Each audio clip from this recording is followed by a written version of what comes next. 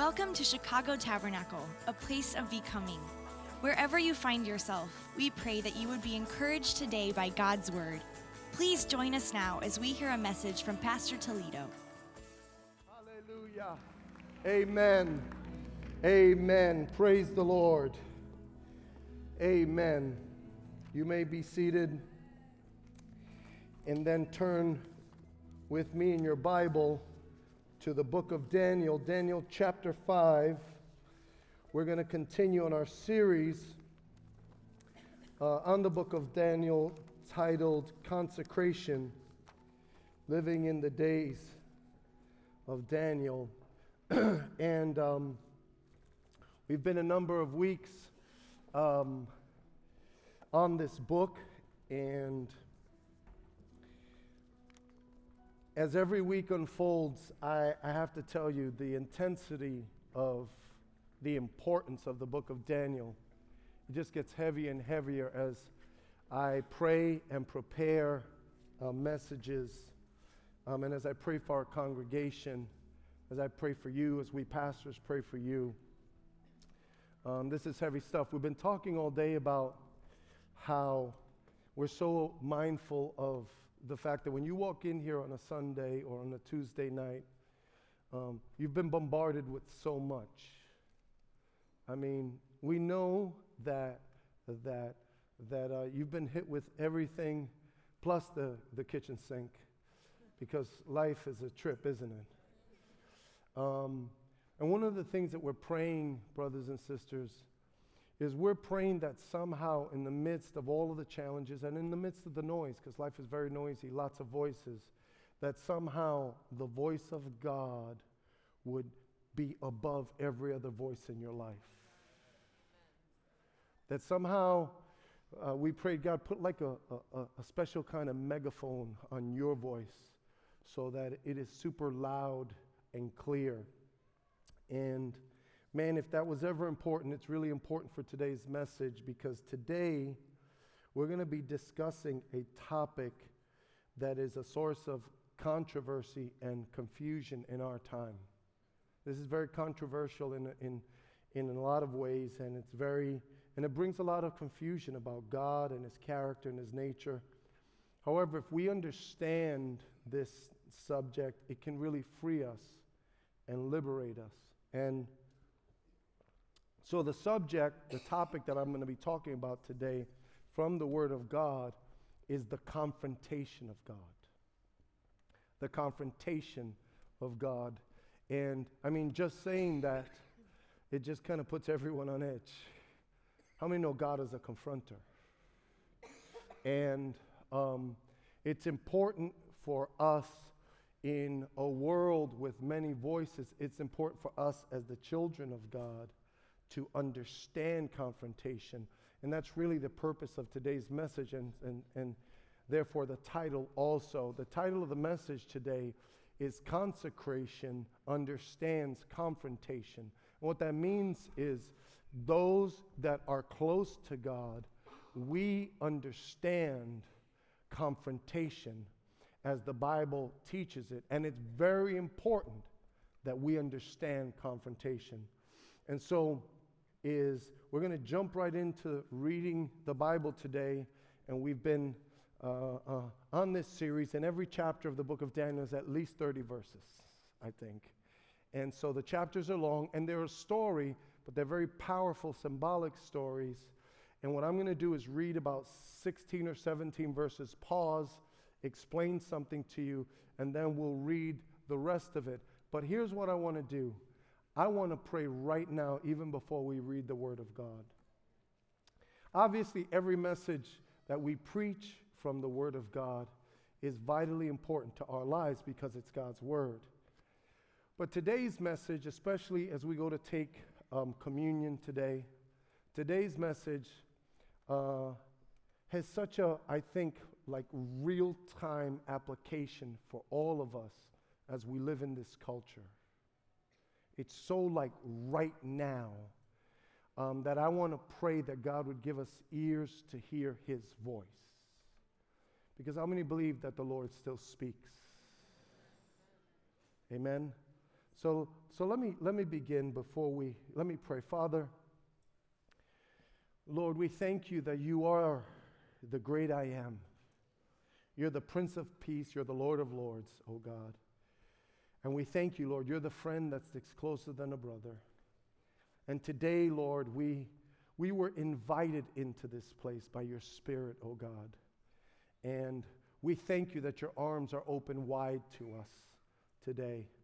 And Father, as we come before your word, God, we want to receive from you. And I ask that you would breathe upon your word today and speak to every heart individually. I pray that every heart, every life, every family represented, every home that's represented here would be impacted by your word. God, we want your voice to be the prominent voice in our lives, oh God, above all voices. So speak, Lord, because your children, your servants are listening. And that's what we ask. And I pray, Lord, for grace to communicate this truth.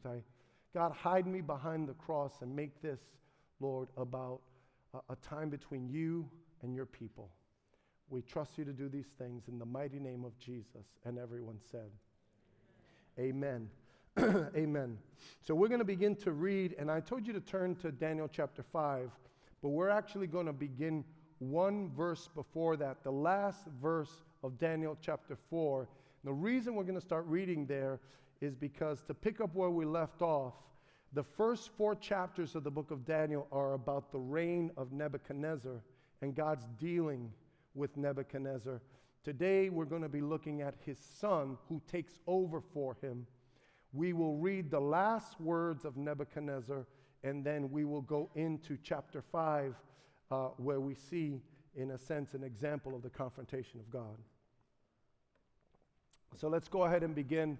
So last verse in chapter 4 says, "Now I, Nebuchadnezzar, praise and exalt and glorify the King of heaven, because everything he does is right and all his ways are just. Those who walk in pride, he is able to humble." King Belshazzar, now this is his son, King Belshazzar gave a great banquet for 1,000 of his nobles and drank wine with them. While Belshazzar was drinking his wine, he gave orders to bring in the gold and silver goblets that Nebuchadnezzar, his father, had taken from the temple in Jerusalem, so that the king and his nobles, his wives, and his concubines might drink from them. So they brought in the gold goblets that had been taken from the temple of God in Jerusalem, and the king and his nobles, his wives, and his concubines drank from them. As they drank the wine, they praised the gods of gold and silver, of bronze, iron, wood, and stone. Suddenly, everyone say suddenly. Now this is important, okay? This is important for you to pay attention. Remember, guys, these chapters are different from, let's say, the book of Colossians or the book of Ephesians that kind of explain principles of living for God. This is a story that has powerful symbolic teachings that apply to our lives. And so here it begins, so to speak. It says, "Suddenly, the fingers of a human hand appeared and wrote on the plaster of the wall near the lampstand in the royal palace. The king watched the hand as it wrote. His face turned pale, and he was so frightened that his legs became weak and his knees were knocking. The king summoned the enchanters, astrologers, and diviners. Then he said to these wise men of Babylon, 'Whoever reads this writing and tells me what it means will be clothed in purple and have a gold chain placed around his neck, and he will be made the third highest ruler in the kingdom.' Then all the king's wise men came in, but they could not read the writing or tell the king what it meant." Now let me pause here and highlight once again, the book of Daniel has pointed this out over and over and over again, that when push comes to shove, Okay? When the pressure's really on, when the people really need answers, the counterfeit voices of our day show that they have nothing to say. They have no power to solve the problems, the real problems of life, the real challenges of life. They're all sort of counterfeit voices. And the book of Daniel over and over highlights the fact that there are many counterfeit voices. This is why it's important for us to hear the voice of God. This is why it's important for us to follow the voice of God. Because how many know there is one true problem solver, and his name is Jesus Christ. He is the King of Kings and the Lord of Lords. Blessed be the name of the Lord. And when it really counts, astrologers can't cut it. And here's just another example of that. Okay, so King Belshazzar became even more terrified, and his face grew more pale. His nobles were baffled. The queen, hearing the voices of the king and his nobles, came into the banquet hall. "May the king live forever," she said. "Don't be alarmed. Don't look so pale. There is a man in your kingdom who has the spirit of the holy gods in him. In the time of your father, he was found to have insight and intelligence and wisdom like that of the gods. Your father, King Nebuchadnezzar, appointed him chief of the magicians, enchanters, astrologers, and diviners. He did this because Daniel, whom the king called Belteshazzar, was found to have a keen mind and knowledge and understanding, and also the ability to interpret dreams, explain riddles, and solve difficult problems. Call for Daniel, and he will tell you what the writing means." So Daniel was brought before the king, and the king said to him, "Are you Daniel, one of the exiles my father the king brought from Judah? I have heard that the spirit of the gods is in you, and that you have insight, intelligence, and outstanding wisdom. The wise men and enchanters were brought before me to read this writing and tell me what it means, but they could not explain it. Now, I have heard that you are able to give interpretations and to solve difficult problems. If you can read this writing and tell me what it means, listen closely. You will be clothed in purple and have a gold chain placed around your neck, and you will be made the third highest ruler in the kingdom." And now here is Daniel's response. Then Daniel answered the king, "You may keep your gifts for yourself and give your rewards to someone else. Nevertheless, I will read the writing for the king and tell him what it means." Now I want to pause here because I want to share something about the confrontation of God that will frame the rest of this conversation or this discussion around God's word.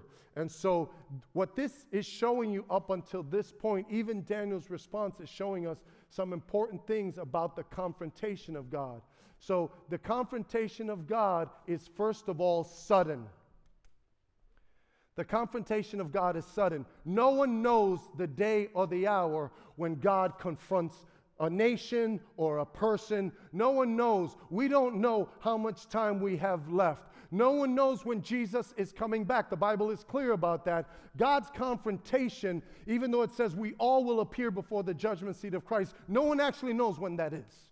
All we know is that the confrontation of God is suddenly. You see? We need to understand that as the people of God.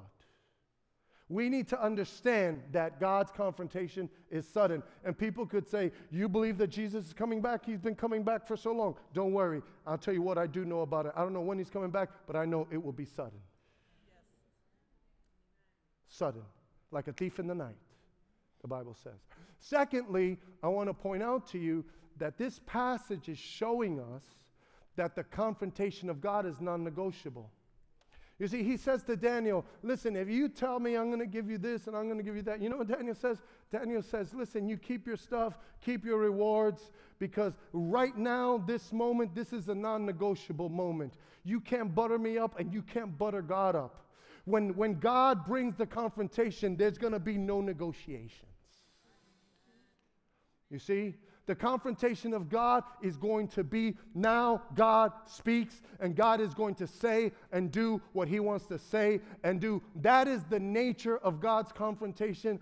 And for us, we need to have clarity about this as we look at this world, as we make choices and make decisions, as we choose the path of following the Lord that we love and want to serve. We just have to, we know that, hey, when what God says is what is. It's a non-negotiable thing, guys. And this is a classic example. Maybe you're here and you're an up-and-coming professional. You're doing great in college and you've got a bright future, just like Belshazzar. Maybe you come from a great family and all this kind of stuff. Never forget that there's someone greater than you are. Okay? That's what you see in this story. And he will confront us. And then the last thing is we see that the confrontation of God is based on light and responsibility. God will confront us based on what he's revealed to us. This is going to unfold in the rest of the chapter. And God will confront us based on the responsibility. To whom much is given, much is required. So that's the way this whole thing is going to unfold. And you'll see that in the life of Belshazzar, the son of Nebuchadnezzar. So now what we're going to do is keep reading. Let's go ahead and keep reading all the way to the end. Here's Daniel's response. Your Majesty, the Most High God, gave your father Nebuchadnezzar sovereignty and greatness and glory and splendor. Because of the high position he gave him, all the nations and peoples of every language dreaded and feared him. Those the king wanted to put to death, he put to death. Those he wanted to spare, he spared. Those he wanted to promote, he promoted. And those he wanted to humble, he humbled. But when his heart became arrogant and hardened with pride, he was deposed from his royal throne and stripped of his glory. He was driven away from people and given the mind of an animal. He lived with the wild donkeys and ate grass like the ox, and his body was drenched with the dew of heaven, until he acknowledged that the Most High God is sovereign over all kingdoms on earth and sets them over anyone he wishes. But you, Belshazzar, his son, have not humbled yourself, though you knew all this. Instead, you have set yourself up against the Lord of heaven. You have had the goblets from his temple brought to you, and you and your nobles, your wives, and your concubines drank wine from them. You praised the gods of silver and gold, of bronze, iron, wood, and stone, which cannot see or hear or understand. But you did not honor the God who holds in his hand your life and all your ways. Therefore, he sent the hand that wrote the inscription. This is the inscription that was written. Mene, mene, tekel, parsin. Here is what these words mean. Mene, God has numbered the days of your reign and brought it to an end. It's over.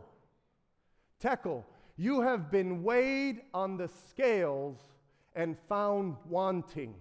Found wanting means that I've weighed out your life, and your life is not up to snuff. I'm holding you accountable for your choices as a king. Perez, your kingdom is divided and given to the Medes and the Persians. Then, at Belshazzar's command, Daniel was clothed in purple, a gold chain was placed around his neck, and he was proclaimed the third highest ruler in the kingdom. That very night, Belshazzar, king of the Babylonians, was slain, and Darius the Mede took over the kingdom at the age of 62. That fast, that quick, God said, Belshazzar, it's over. And how many know when God says it's over, it's over? Now, here's the challenge about talking about this, a subject like this today, is that we're living in a culture where talking about the confrontation of God is frowned upon and looked down upon because our culture is dominated by political correctness. Political correctness is eating our culture alive. And as I was praying, I was like, Lord, you have to open the eyes of our people, because when it comes to the confrontation of God, we as the children of God need to understand that political correctness doesn't matter. You see, what matters is how God judges and what God sees and God's will and God's word. Can I get an amen? The truth of the matter is that we have a serious problem, okay? So serious, political correctness is so overtaking our culture that now it's kind of turning on itself. And even in the universities, teachers are coming under attack and the threat of lawsuits if they say something that is offensive to students. So I want to give you a current example of this. There's an article, there was an article in the Atlantic Monthly. I want to put this up. And it was titled "The Coddling of the American Mind." And here's the headline. Look at this. You better watch what you say, how the new political correctness is ruining education. Okay, this is the article that was written, all right? And here's what happened. Look at me for a second, I'll explain something to you.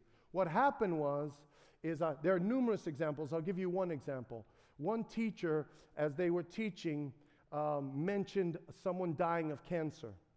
At the end of that class, one of the students came and said, I'm really thinking of bringing a lawsuit against you because you should have warned us. They call it trigger warnings. That offended us. That could violate our emotional sense of being. I'm offended and I'm hurt, and you shouldn't be talking about those things in class.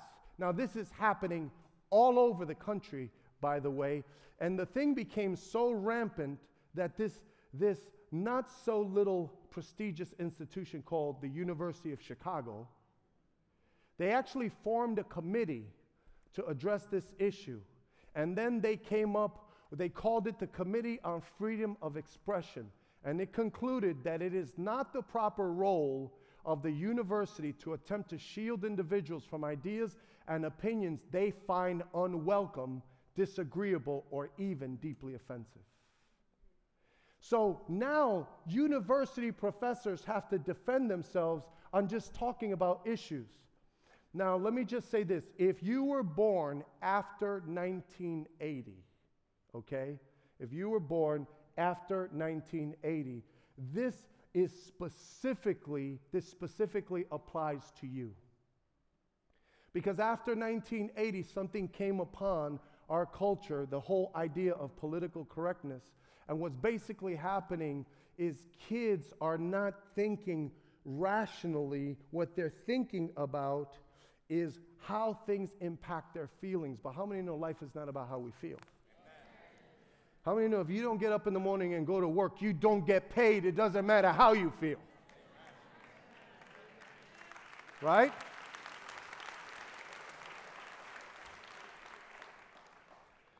So what they said is, listen, it says, these kids have become infected with the mental contagion of emotional thinking or pathological thinking. The Chicago statement said this, is the goal of education is critical thinking without fear of reprisals and without faculty and students needing to fear each other or fear punishment for exercising their right to speak freely about issues that are important to them. Now, why am I pausing here for a second? The reason why this is important is because there are no institutions more liberal than the universities. And now they're eating each other alive because of this whole issue of political correctness. But here's what my burden is, okay? And I want to especially say this to everyone, that this is for all of us. This is pervading our culture. This is pervading our church. This is shaping the pulpit of America especially, okay? Pastors are getting afraid. Churches are getting afraid to tell the truth, to say right is right and wrong is wrong. But the Bible says, woe to the man who calls good evil and evil good. There's a woe upon us if we don't tell the truth. But see, here's the thing. If you are the kind of person that has been brainwashed by this culture, this is why we were praying today. You know, I'm preaching with a burden for our people. Okay? Pastor Matt prayed today in the office with a great burden for you. I'm not being an alarmist. That's not what I'm doing here. I'm trying to shepherd you. We're trying to shepherd you in this day and time. The word of God is true. Let God be true and all men liars. Hallelujah.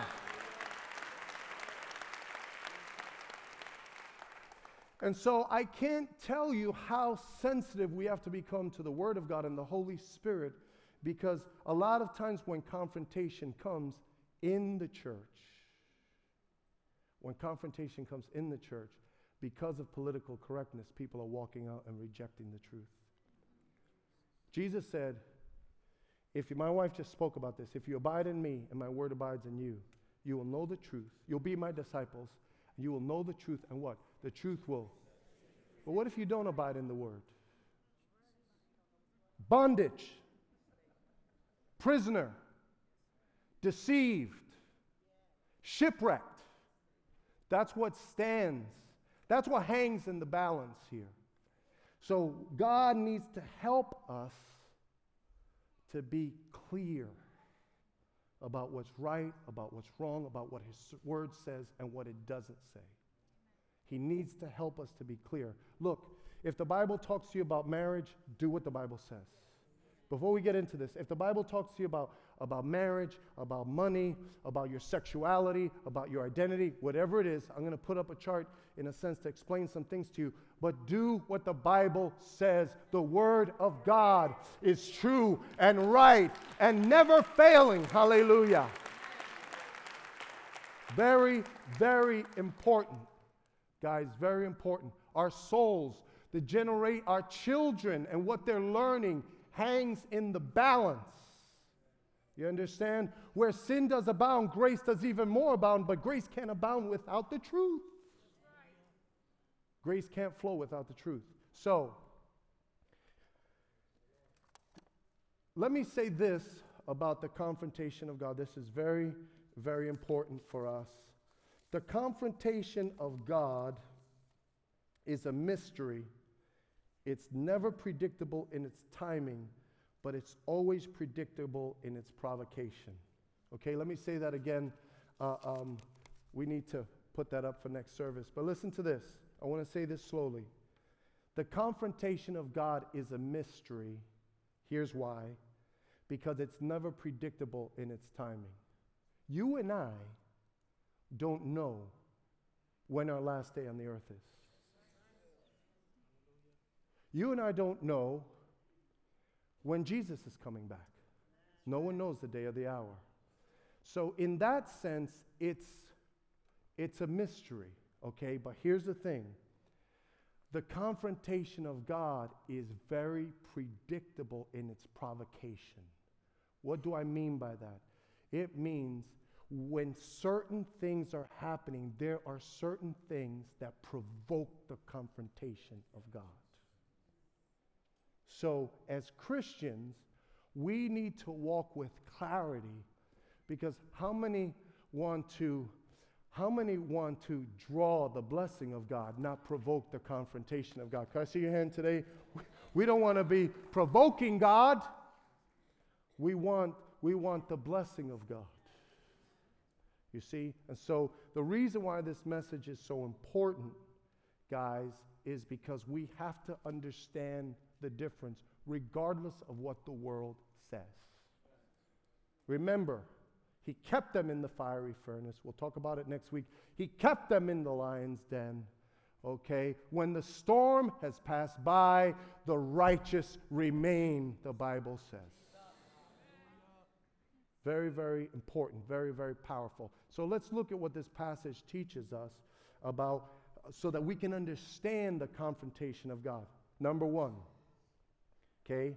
The absence of reverence brings or provokes the confrontation of God. Look at what he said to him.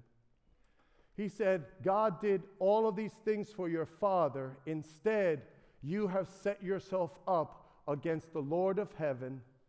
You had used the goblets from his temple brought to you. You and your nobles, your wives and your concubines drank wine from them. In other words, what Daniel said is, you have provoked the confrontation of God because you have disrespected God. So listen, irreverence is a disrespect and disregard for what's sacred, for what is holy, for what's important to God. Those vessels were created solely for the worship and honor of God. How many know there are certain things that were made solely for the honor and the glory of God? Can I get an amen? When people use what was meant for the honor and the glory of God, when nations, when governments, okay, even churches, when we take what was meant for the honor and the glory of God and we use it for worldly, frivolous things, it provokes the confrontation of God. Now, the confrontation of God, it goes all the way from a correction to judgment. You see, but it's irreverence. It's a lack of respect. It's a lack of regard for what is sacred. You see, part of what concerns me as a pastor is that nothing is sacred anymore in the church. You know, it's like, what do you revere as a believer? Are there certain things that make you bow? Are there certain things that give you a sense of really respecting God? Now, the world doesn't respect God. You see, universities don't respect God. Just because you're smart or you have degrees, that doesn't mean that you respect God. You could be smart and provoke God. Education doesn't put one person over another. Money doesn't put one person over another. We're not talking about all of that nonsense. Because when Jesus comes back, okay, how many know whatever is great on this earth, he says he's going to burn it all up. He takes the wisdom of the wise and he confounds it all because man's wisdom is foolishness to God. You see? And so whenever we fail to treat God reverently, you see, it provokes the confrontation of God. Okay? This is why we have parenting. You know, how many know the way it goes? If you have a good father, you do the right thing, no problem. You do the right thing, you're going to hear from dad. Does that make you a bad dad? No. So if someone has a good dad and they do wrong, what should the dad do? Talk to them, address them.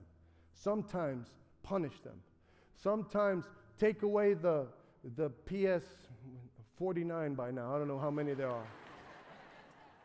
Right? So that's just being a good father. That's why in Hebrews chapter 12, it talks about don't despise the chastening or the confrontation of the Lord. Do you realize that whenever God confronts you, it's an act of mercy and it's an act of love? You know, when you get a holy rebuke from God, even if it's through a human being, don't you realize that's the love of God? To not be confronted, right? To not be confronted and to let you live out on that wrong track is terrible. How many are thankful God is a good father? Amen. He's a good, good father. How many would say amen? Let's praise him. Hallelujah.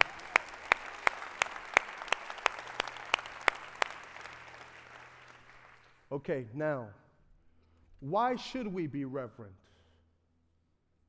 What is it? I made a little chart for us to have clarity about the issue of reverence. By the way, I really could speak about 3 hours on this, but we got to take communion and we got other services. So we have to condense this, but you can go and research and pray and study the Word and discover all sorts of amazing things in God's Word. Amen. I want you to put this up. There is an understanding that produces reverence, okay? The consecrated ones, everyone say, that's me. Should be you. We should be sold out to Jesus. The consecrated ones, we are influenced by two main things about the sovereign God that we serve, his authority and his love. When you and I think about the authority of God, we realize, number one, that God is holy. How many know he's holy? Okay, and since he is holy, we recognize that we are made in his image. God made us in his image, and he is holy. I'm gonna explain what that means in a moment. Secondly, he's not only holy, he's king. Okay? And now, as king, we are his servants. Can I get an amen? Okay, everyone look at me. Look at me for a second. Do you agree that God is holy and that God is king? Can I get an amen? Yes.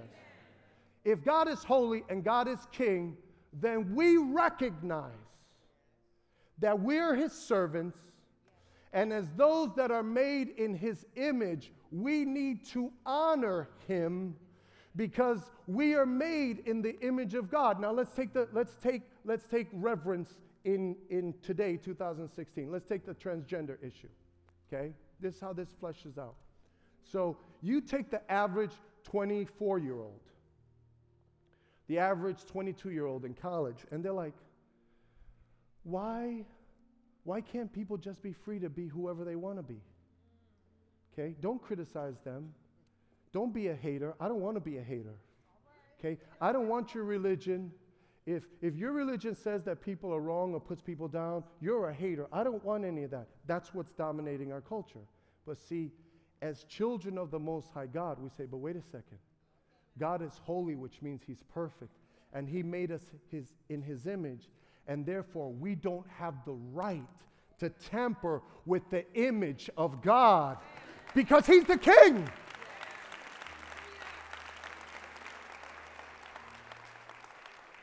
You see, since God is the king, since he's the king and I'm just his servant, since he's holy and he's made me in his image, okay, even if it's a struggle for me on earth to live in such a way that glorifies him, it's worth the struggle.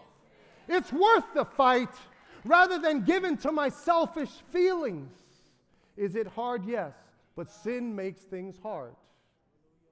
So what we have to understand, why do we revere God? It's because God is holy and God is king.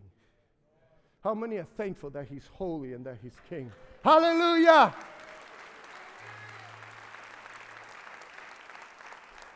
Number two, secondly, we revere God. We respect and honor him. We bow our hearts before him. Why? Because he's the Savior. And we are his redeemed. You know what redeemed means? It means that you were purchased from the slave block of sin. We were dead in our sin and our trespasses. And Jesus came and he paid the ultimate price. We are redeemed, whom the Son sets free. We were prisoners and we were purchased by the blood of the Lamb. Hallelujah. We're the redeemed today. Hallelujah. You see, that's why when we sing, praise the name of the Lord our God, praise his name forever. You see, the reason why the church is weak is because the church has lost its sense of reverence. We don't respect God anymore. It's like, God, what can you do for me? Not, how can I worship and honor you? Which leads me to the last thing. You see, he's not just the sovereign God with all power and authority, but he chose in his beauty and his magnificent perfection, he chose to be our shepherd. Now, what does the shepherd do? The shepherd leads the sheep, which is why when we go to make decisions, we don't go on our own. What do? We follow the shepherd. You see? Well, why won't you do that? Why won't you go there? Why do whatever you want with your life? Well, I can't. Why? Because I serve the great shepherd. His name is Jesus. That's why. That's the response. If you're in college, if you're in the business world, that's the response. You say, well, you're crazy serving the great shepherd. Well, knock yourself out. Let's see how this thing turns out for us. Okay? Remember, the day comes when everyone will be confronted by God. We will all appear before the judgment seat of Christ. So we need to understand, why do we revere God? We revere him because he's holy, because he's king, because he's savior, because he's our shepherd. What are we? We're made in his image. We're his servants. We're his redeemed. We're his sheep. Get that in your spirit. Get that in your spirit.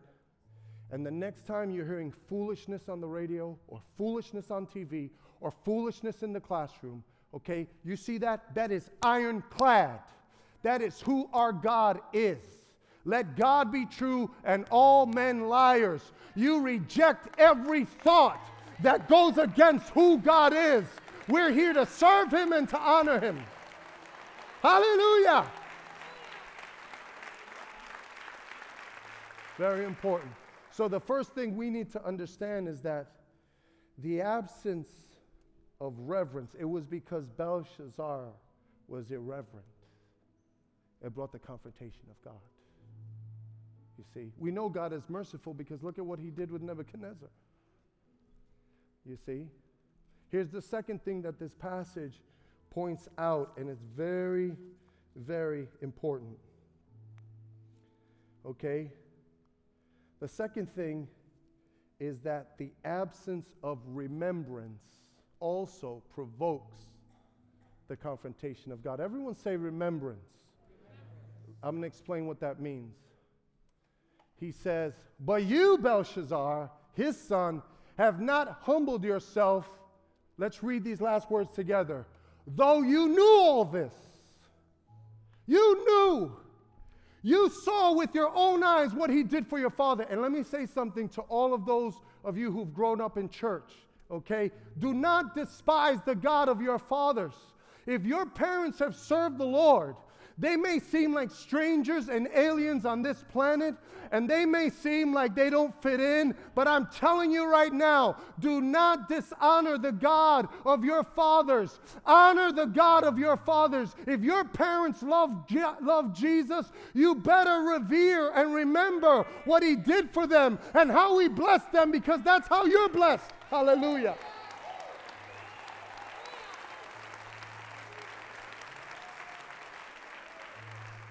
Don't provoke the confrontation of God because of a lack of remembrance. Don't do it. You see, all throughout Scripture, you see this. I want to give you, we're almost done and then we're going to take communion.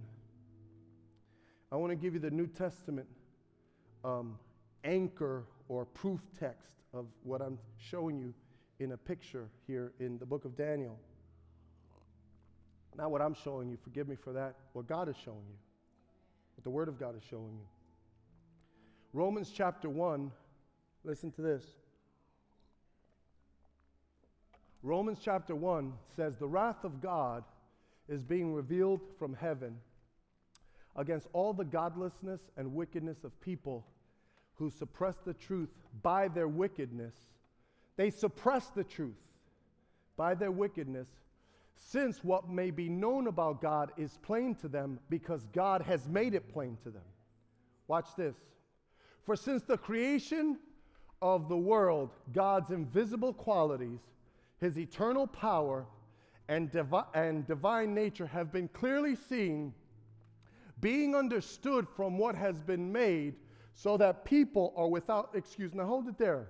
A lot of times, I actually had a college student get offended because I was mocking evolution, in a sense. And I wasn't mocking it, I was just saying it's ridiculous. Okay? I was saying that green soup doesn't produce a half fish, half squirrel, half fox, half cow, half monkey, gorilla than me. That's all I'm saying. Okay? Okay? It's not justifiable. Scientifically, it doesn't make sense. Where did the soup come from? Who made the soup? You see? On any other level, listen, on any other level, anytime we say something just popped into existence, the intelligentsia of our time says nothing, everything has a cause, except when it comes to the creation of the universe. That's all. That little thing called the universe. That they say it was dark matter. There was an article in Scientific American said that dark matter is the source of all things. And they say, oh yeah, where's the evidence of dark matter? They say, we're close to discovering it. Anything but the acknowledgement of who God is. Now watch this, guys, and this applies to us. And then we're going to close. This applies to us. Let's read this together. Ready? For although they knew God, they neither glorified him as God, nor gave thanks to him, but their thinking became futile, and their foolish hearts were darkened. Okay? I want you to connect. The absence of remembrance provokes the confrontation of God with this. So, look, they knew God. They knew him. But you know what they refused to do? They refused to glorify him. They refused to say, hallelujah, you're the King of Kings. Hallelujah, you're the Lord of Lords. I give you glory, oh God. Let my whole life give you glory. Oh, praise the name of the Lord our God. Oh, praise his name forever. Hallelujah. They were too cool. They were too sophisticated. They were too intelligent to glorify the living God. Listen, put it back up, please. All right? It says, they neither glorified him nor gave thanks to him. So here's what happens. When you don't remember what God has done and you don't thank him, your thinking becomes foolish and dark. You see, when you don't remember the blessings of the Lord, when you don't remember the kindness of the Lord, when you don't remember the mercy of the Lord, the goodness of the Lord, when you don't remember of all, why do we take communion? He said, do this in remembrance of me. When you don't remember the cross and what Jesus did, he received such punishment upon his life. When you don't remember all of those things, you see, your thinking becomes dark and futile. See, there's so many things we're up on in this world, and yet we forget God. Can I make a pastoral appeal to you? Okay? It's better to not be up on whatever's going on in this world. Okay? And to be so mindful of the goodness of the Lord in your life than to forget the Lord and be up on all, who cares who's who and how many followers or whatever. Okay, we need to know Jesus and thank him and glorify him. Can we put our hands together just for a moment? Hallelujah! Hallelujah! Hallelujah! We bless you, Lord. We praise you. We praise you, Lord. Blessed, blessed be the name of the Lord. Now, as we go to take communion in a moment, I have one more. The last point is this. Are you ready? The last point is that the confrontation of God is not. Everyone say not. It's not necessary because of Christ. The confrontation of God, the judgment of God, is not necessary because of Christ. It says he himself bore our sins in his body on the cross so that we might die to sins and live for righteousness. Let's read this together. By his wounds you have been healed. How many are thankful that he was brutalized so that we could be healed and set free? Hallelujah.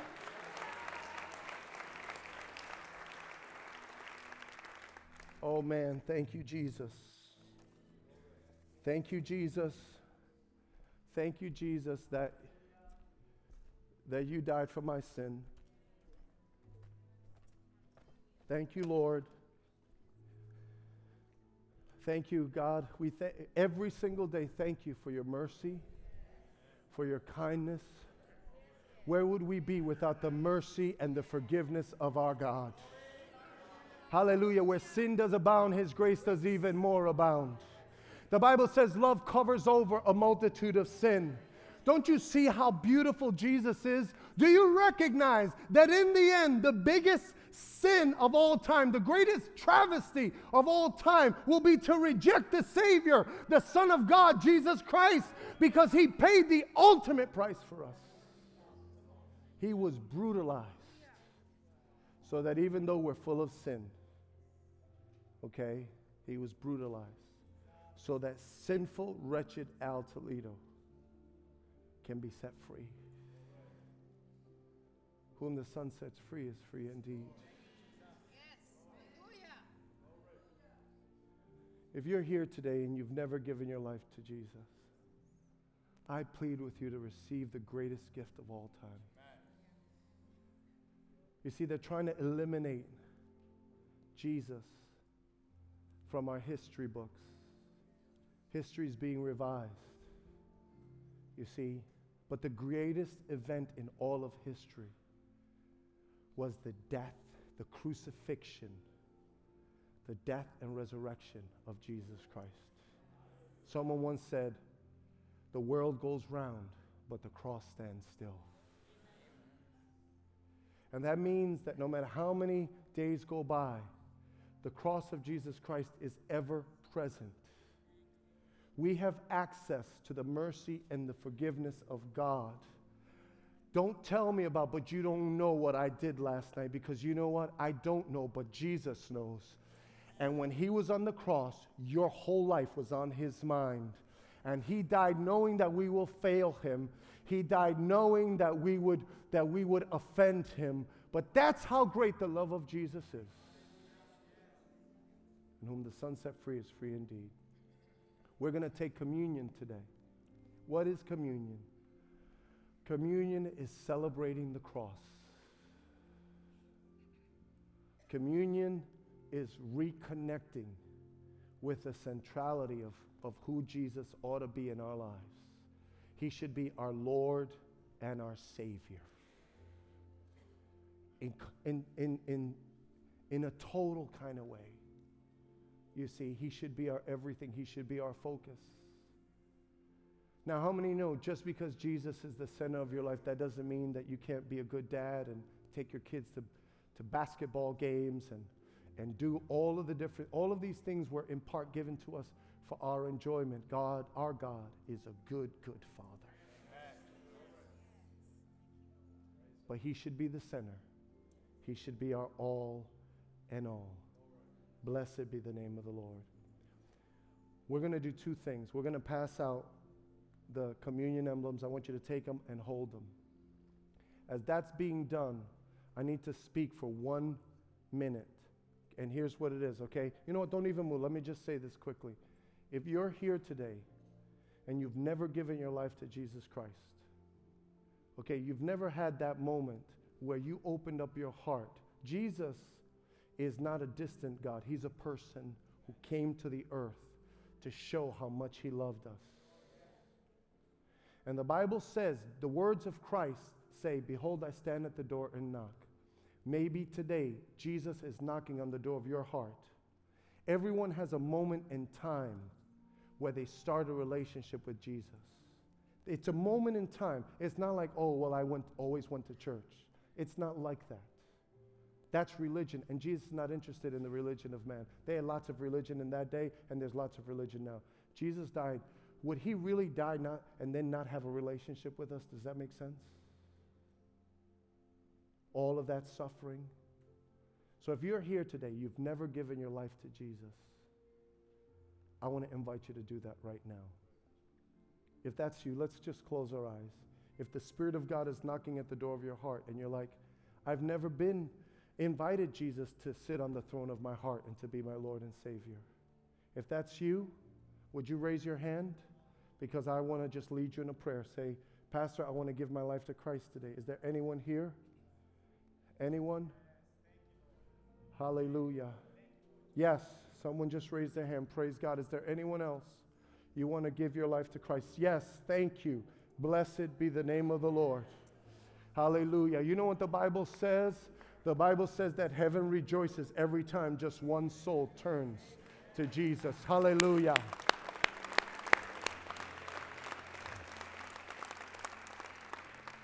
I'm going to lead. We'll all pray this prayer together, but this is for those that want to accept Jesus. I'm going to lead you in a prayer. I'm going to help you with the words simply because you've never done this before, but it'll be your words with your heart. Jesus will hear that and he will come into your heart by his Spirit. So let's all pray together. Lord Jesus, I thank you for this day. I thank you for bringing me to your house. I thank you, Lord, for knocking on the door of my heart. Today I want to acknowledge you as the Son of the living God. And I want to ask you for forgiveness. Forgive me, Lord, for all of my sin and all the things that I've done to offend you. I ask that you would wash me with your blood and that you would make my heart clean. Lord, I open up the door of my heart and I invite you not just to be my Savior, but also to be my Lord and my Master. Today I bow my heart to you as my King. Thank you, Lord, for receiving me, even as I receive you. Amen. Could we put our hands together right now and praise the name of Jesus? Hallelujah! Hallelujah! Hallelujah!